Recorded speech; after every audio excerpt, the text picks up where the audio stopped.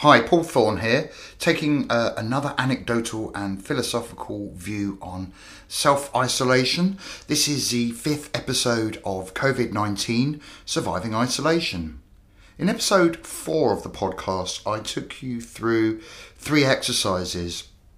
The first was a review basically of your life, about where you are now in this particular moment. Not being too critical, but being very, very honest and factual. The second exercise was about choices, and I wanted you to look at the potential possibilities out there for you or opportunities that this self-isolation may present, how you would like things to be. And I wanted you to look at this in really through the eyes of a child. The third exercise was about gratitude, and it's something that I do virtually every day, and that is I write a list of the things that I'm grateful for, and I write the list from scratch, and they can be very, very little things. For example, I've got my eyesight, or I have a home to live in, etc. And also the other good things that are in my life, and actually taking time out to recognise them, because as human beings, we often look at what we haven't got and focus on that. It's very sad, really, that we don't get a chance to really enjoy what's happening in the moment, particularly in this modern fast world that we live in, and social media and all of the other pressures that are exerted on us from outside. So I'm sure some of the choices you've come up with already in the choices exercise may actually cost money. I would suggest that money doesn't have to come into play. I mean, how much does making the choice for change really cost? And the answer to that question is it doesn't have to cost you anything if you choose it not to. And this is what I'm trying to emphasize to you. It's an inside job. It's not about what we have or haven't got as such. It's about how you feel yourself and perceive the world around you. And at this time in self-isolation, a lot of us are doing a lot of thinking. I'm not saying that money isn't important. And from personal experience, having had more money than you need, it won't change the way that you feel about yourself and life in the medium to long term, or even the short term for that matter. Let me explain. I received a substantial amount of money for a medical negligence case in the late 1990s. Yes, it was connected to my time in isolation with multi-drug resistant tuberculosis. Basically the way I was infected, I made a claim and they settled out of court with me.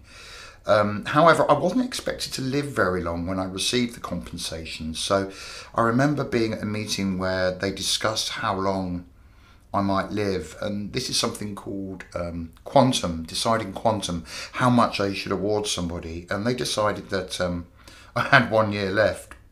So I thought I'd use the cash to try and enjoy what time I had left. And well, knowing what I know now, I'd certainly have done things a lot differently. However, I had some quick fix fun along the way, and ultimately what I learnt is that having money didn't make me happy. I could more or less have what I wanted, but I just didn't know what I did want. That was the problem. It was, if anything, very frustrating, and it burst a bubble of my thinking that plenty of money would and could change the way that I felt about myself and the world around me. It was a really important and valuable lesson to learn, albeit a very disappointing one, to discover that having plenty of money wasn't the answer, and that's what I thought was the answer, and I learned that I was wrong. There's a big difference between what we need and what we want, and that's really what this particular podcast is about. There are perhaps many things that we think we need, and who can blame us? We're subjected to both subtle and aggressive advertising telling us what to buy, what will make us happy. The global economy is built on this. The reality is that whilst we're in isolation and lockdown, we can actually take time out to think about our needs and our wants. And maybe what they're telling us isn't what we want. Maybe what we really want is something else.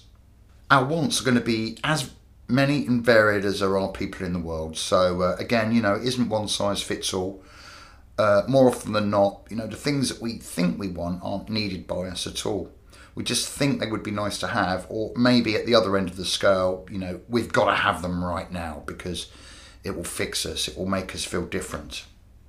So if you take a look back on the choices exercise that we spoke about in episode 4, ask yourself, are these things that you need or want? It's taken me a long time to discover what makes me happy, and as I've mentioned before, it's not money or material things. They're just merely nice to have. So long as my needs are met and a few of my simple wants, then I find for the most part that's enough for me to be content with my lot in life. A good work-life balance, the money to pay my rent, and not to have to worry about the next electricity bill. To be able to buy some nice clothes occasionally, the odd weekend away, maybe 1 or 2 holidays a year. Guess that's out of the question at the moment with lockdown, but I'm sure that will change. This is what I want from a future, and I don't think it's a tall order at all. They're all achievable goals to have. Sometimes when my desire to have something is very strong, I can become unsure if I actually need it or just want it. And I'm reminded of a quote from the 1980s film Wall Street. For younger listeners who haven't seen the film, it defined a decade of greed and excess. It was about stockbroking, and the line I'm thinking of is said by a young stockbroker, Bud Fox, played by Charlie Sheen, to the greedy tycoon Gordon Gekko, which was played by Michael Douglas. And I don't remember the line verbatim, but it went something like this: just how many yachts can you water ski behind at once, Gordon? It's a really good question, because you can only actually water ski behind one at a time. So, there's an obvious problem there. There's only so much that anyone actually needs. And once we realise that we own nothing, that we're merely custodians of the things that we have for the time being, letting go of them becomes a lot easier. And truly understanding and knowing the difference between what we need and what we want is very, very liberating, and it helps us focus on what is really important. And our needs must always be the priority. Okay, so how do we do this? I've mentioned before how writing lists helps me to get better perspective of things, and for me a notebook is an essential bit of kit. I make a page with 2 columns titled Needs and Wants, and it helps me discover if the must-have, want or purchase is something that I could live without, even when my feelings tell me that I can't. So the majority of the time I come to the understanding that maybe I don't really need what I want so badly after all. And this doesn't mean that I come to a state of acceptance that I shouldn't have anything. Quite the contrary. I start to see the thing I want differently and realise that I can't have it right now. And it becomes a goal or an ambition or a dream for the future rather than a must-have now. And it allows me to continue that my needs, the things that are really important for living and which keep me healthy, are not compromised by an impulsive purchase or commitment. A little bit of what you want does you good, but if you can't afford it, there's a problem. If you can't have what you want today, then, by all means, make it a goal for the future. All anybody has is today. And if everything we wanted and desired was to come to us all in one go, right now, then there wouldn't be much for us to aim for tomorrow, would there? That's why I was emphasising in episode 4 of the podcast why gratitude is so important, and recognising what we already have. It's the key to being happier in lockdown. If we focus on what we can't have or what we can't do in particular, then this creates a kind of discord within us and resentment. One of the things about this lockdown is the environment is getting better. We're not flying as much, we're not using gas guzzling cars as much for long journeys, we're looking more locally for food, we aren't consuming in the way that we were consuming, and nature is beginning to start to recover. It makes us realise that actually we are the problem. We are the problem. And how much more of everything do we need in society? We're always, as a species, looking for more, but nature's finally forcing us to do things differently, and it's acceptance of this and how we adapt to it which will be the key to our future.